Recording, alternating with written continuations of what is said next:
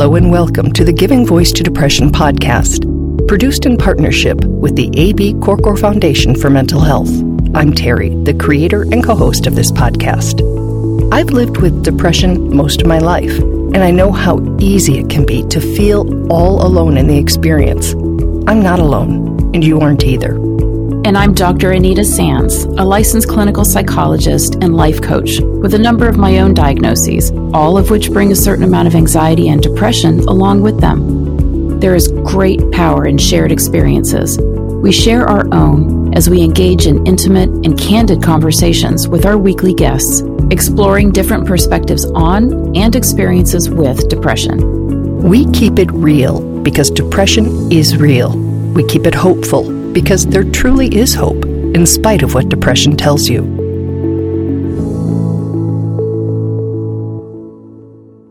Hello, Anita. Hi, Terry. As with most illnesses, there are risk factors for depression. The National Institute of Mental Health lists these: personal or family history of depression, major life changes, trauma or stress, and certain physical illnesses and medications. We suspect that many of you, like us, are thinking, check, check, check. Today's guest, Emily Director, has really researched depression since being diagnosed with it. She understands it from that academic viewpoint and from the personal perspective of having had her life and her life goals drastically altered by it. Emily is one of those rare and we think amazing people who experiences a major challenge and yet maintains the perspective to realize that there are many others who are in the same dangerously leaky boat and sets out to find and create ways to make living with it a little bit easier and safer. We'll be featuring Emily in both this and next week's episodes. Today, we'll hear about how her mental health journey began, and next week, we'll focus on where it has brought her and the really helpful online resources that she's created for people with depression. Here now is Emily Director giving her voice to depression.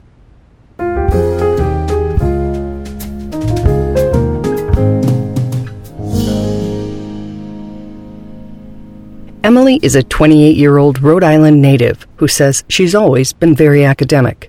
Very much into doing the best I possibly could in school. And I was I don't even know, it was just a thing that I did ever since I can remember. So I worked very hard at school. So also did a lot of singing and other extracurriculars and all that stuff, and made it my goal to get into an Ivy League school. I thought that was kind of the pinnacle of success, and it is by some people's standards. Emily ended up achieving that goal. But rather than a dream come true, starting college was an absolute nightmare for her. I found myself just lost in the culture at Brown. I just didn't feel like I fit in. And I don't know how to explain it. It was just a very, very deep sense of loneliness, a deep sense of not belonging, and I would just be crying constantly, and I had no idea what was wrong with me. And then finally ended up taking myself, I don't even actually remember too much. I must have been at the doctor, and then we kind of discussed what I was going through, and I was put on a antidepressant at that time. That experience came as somewhat of a surprise to Emily, even though she knew mental illnesses ran in her family. I had thought I was kind of quote-unquote immune from. So in my family, there's something that I lovingly call the director curse, which is that most people in my family have some form of mental illness, and pretty serious mental illness, pretty severe bipolar disorder or borderline personality disorder, a mix of the two. Kind of grew up in that space and thought, wow, I've made it out. I've made it out without dealing with this. When it became painfully clear that she had not avoided it, Emily addressed her depression on many levels. She sought professional help, went on meds, and transferred to a different university, leaving the environment she believed was contributing to her depression.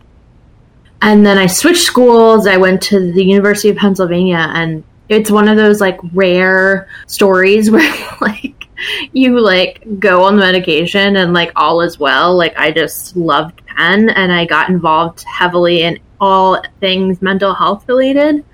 Because the idea of well-being and wellness was something that was fascinating to me because I grew up in such a space where wellness was a thing that never really was achieved, if you can call it achieved. I don't know if wellness is ever really achieved. I think it's always a process. But anyway, after my first experience with depression, I realized that there was a lot of people out there that may have, they're kind of, I used to call them the quote unquote walking wounded, where they had symptoms of some sort of mental health problem, but they didn't know that it was the case. And that was really prevalent, I think, in really high achieving communities where you're just pushed and pushed to work harder and harder and pushed to work through your pain.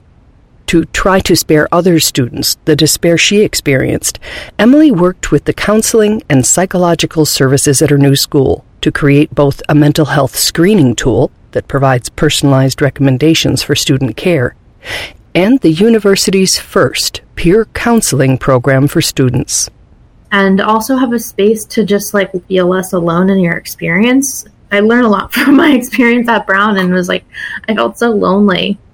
I think environment plays such a huge role in mental health. So, I think Brown wasn't a good fit for me environmentally. And I think that initiated and exacerbated what ended up happening with me, where I was just like completely miserable all the time. In the decades since then, Emily has learned the misery of depression is not a one-size-fits-all experience. Depression symptoms can not only vary between people, but between episodes the same person has. If there's anything I've learned from my many years of experiencing depression, it's like that there's such a spectrum of illness with mental illness, and it's not some sort of concrete type of thing that the DSM tries to make it out to be. My first experience with depression was more like, it was sadness, it was loneliness, but it wasn't I could still get stuff done. It was harder for me to get stuff done, but I was still like achieving a lot, and it was just more of like what's wrong with me? I was very like kind of questioning like what is happening to me. So your experience of depression now is different than it was when you were at Brown? Yeah, so my experience with depression now is very different. And I think, like I was saying, it's much deeper and much more entrenched, and it's been a long haul for me. And I'm just kind of hopefully starting to get on a path of, I like to say, like healing instead of to recovery, as if it's some like pinnacle. I try to avoid the pinnacle, mindset like I had.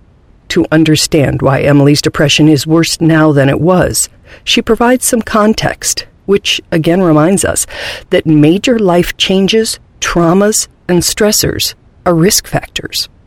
My ultimate goal in my whole life was to go to medical school, actually. And so I ended up going to medical school at Brown again.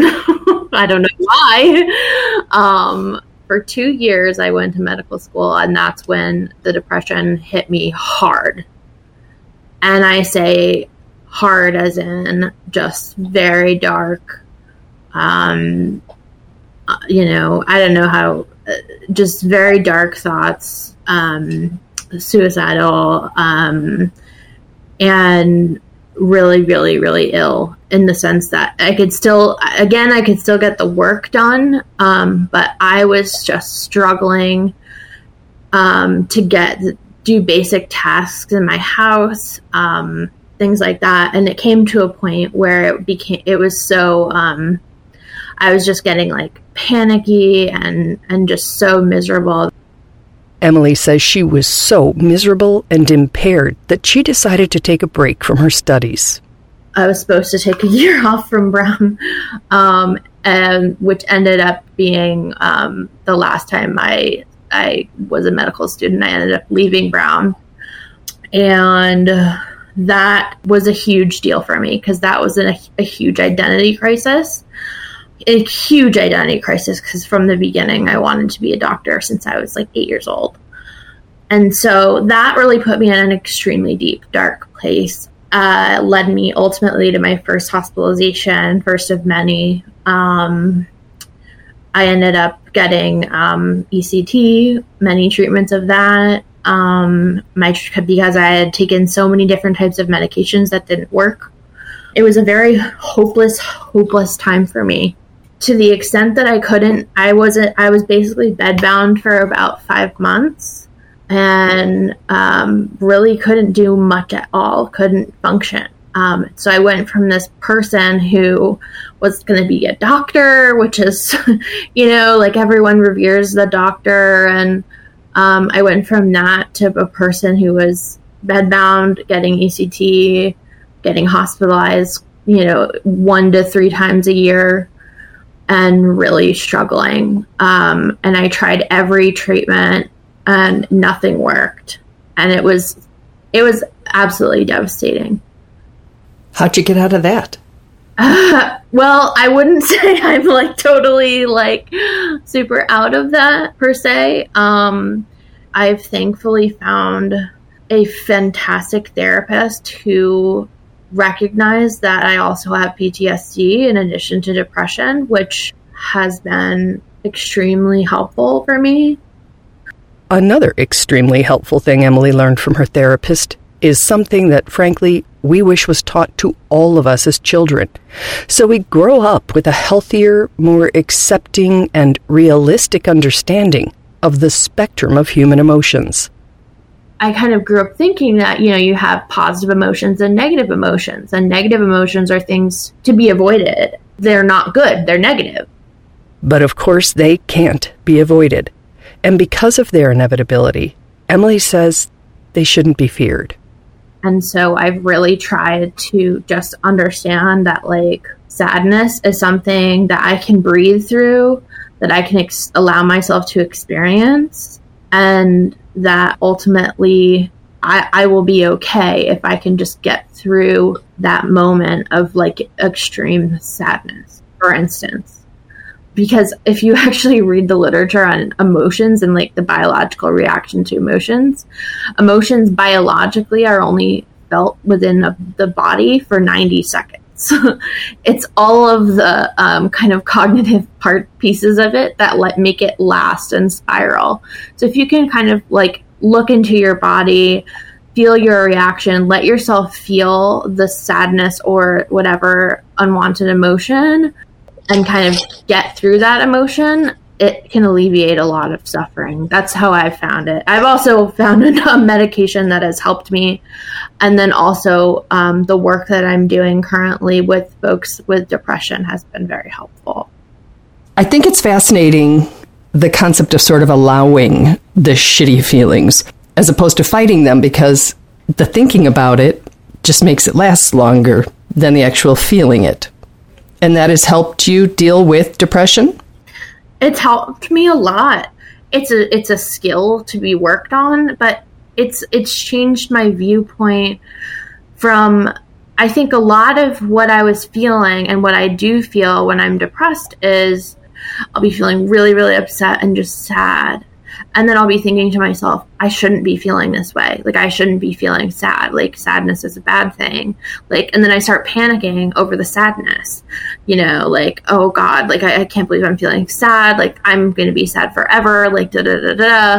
And so it's recognizing this cognitive piece of things. And it's also just being able to kind of zone in on your emotion and say, instead, I try to say to myself, I am, naming the emotion. I'm feeling sad. I'm feeling whatever. I'm feeling overwhelmed. And this makes sense because I lost something important to me. And this is how it feels in my body. And that has really helped me to not panic so much over feeling sadness, over feeling these quote unquote negative emotions, and understanding that emotions have a function. I could be sad because I'm feeling really lonely. And maybe that's telling me that I need to, be around people or socialize or something like that. How often now would you describe yourself as depressed? as having symptoms? That's a really good question. I think, it's episodic for a lot of folks, and that's great. And unfortunately for me, I think it's something that I have to live with, and it waxes and wanes basically. So I see it as something that's kind of always with me and something I always have to be conscious of and grapple with. But there are times when it gets worse, when, I feel completely kind of incapacitated. And then there are times when, I am able to get work done and I'm able to feel joy, honestly. Like, that's a big, huge thing for me, is like, I've finally started to be able to feel joy after 4 years of just like complete numbness. Tell me about that. When you are conscious of the fact that you're experiencing joy, what does that feel like? Is there a relief in there too? A relief, but it's also a feeling of like just fear a little bit, like waiting for the other shoe to drop, because it's been just so many times where I've unfortunately, felt okay and then relapsed like pretty quickly thereafter. I think it's also scary when you start to feel a little bit better, because you've been surrounded, or at least I've been fortunate to be surrounded by support. And so for me, when I start feeling better, I get a little bit wary. I'm like, am I going to lose the support that I have had, like in terms of my therapist and people like that I've had helping me throughout this whole thing? And why would you lose your therapist if you were better, if you were healthier? Yeah, it's a good question, and not one that's necessarily rational, but I think that's something that a lot of people don't want to acknowledge when they start to feel better, or when like things start lifting a little bit, is like, maybe I don't want to get better because, maybe, my therapist like won't listen to me as much, or won't be there for me as much, or something like that. Yeah. And I hope that people listening know that, or believe, or at least hold open the possibility that even when they're feeling well, they can be supported. Oh, absolutely. Oh, I 100% believe that. It's just a matter of, the feeling, I think, and the fear. And I think that's something to acknowledge, and something to like maybe say to your therapist, bring up with them. In closing, we asked Emily if there was anything else she wanted to add, and she circled back to the spectrum idea, that there can be someone with depression who is super high functioning, but inside they're miserable and joyless and numb. And there are also people who are literally debilitated by the illness. Emily shared there was a time she was so desperate, she literally prayed that her symptoms were actually the result of a brain tumor, because then there was the possibility it could be removed and she'd be okay. It's like something that we all know, like, but we don't acknowledge enough. Like, getting out of bed and, going outside for a walk, it can be just difficult. I mean, going and making yourself a meal can be difficult. Doing the quote unquote basic or fundamental things of your life are impaired in almost every way. And I think the largeness, the greatness of that is underplayed a lot and not appreciated enough when it comes to folks that have, moderate to severe illness.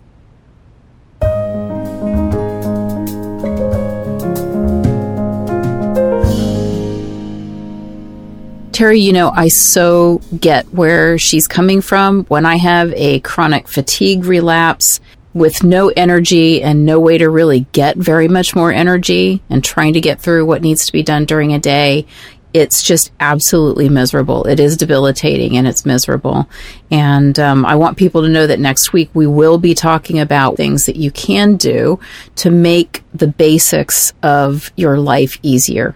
Getting nutrition, taking care of yourself, hygiene, just trying to maintain your environment, doing the things that might at least make it less miserable, and maybe even help you, to get out of that kind of a really, really bad state.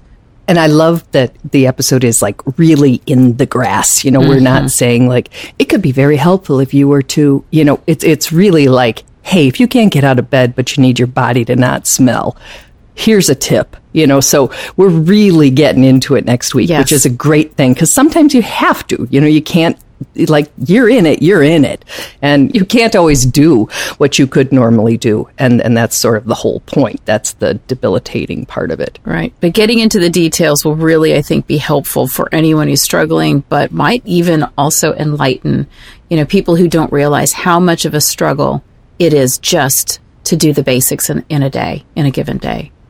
Absolutely. Especially when, you're in a, say, working from home situation and someone's wondering why you haven't had your camera on for the Zoom meeting if you were able to do the Zoom meeting, or why you maybe haven't met a deadline. And it's like, if you understood that there is a hashtag celebrate the shower or cereal for dinner for a reason, you are right that understanding could change a lot of things. Yeah. One other point that Emily made is the importance of peer support, and that was something that she helped establish at the University of Pennsylvania, where she was a student. We want to invite you to the Giving Voice to Depression Facebook community page, because there you will also find other people who live with depression, who live with suicidal thoughts, all those aspects of it, can weigh in and support each other, which is really a lovely thing. There are more than 10,000 people there, so we invite you to join as well. Absolutely. I hope that you will, because, dealing with anything that is chronic and miserable and has to be waited out, and you've got to do so many things to try to get better, it helps so much to know that you're not alone, that there are so many other people who know exactly how you're feeling and would not and do not judge you. And one other housekeeping thing, we have a recorder widget, I think it's called, on our website, givingvoicetodepression.com. So if you have a comment about this episode, any other episode, an idea for an episode, or if you just want to leave a general comment, you can go there, press record. I think you can go up to 2 minutes or something, and then we will get that and be able to contact you back or hear what your input is and know it and implement it. So we'd be really grateful to hear from you. It's kind of hard when the conversation is one way. Absolutely. So next week, please tune in and listen to Emily talking about her website, cerealfordinner.org, and all of the helpful information about how to manage and just kind of outlast depressive episodes. It's going to be, I think, just some real life helpful information. Agreed. See you then. Thanks, Anita. Thanks, Emily.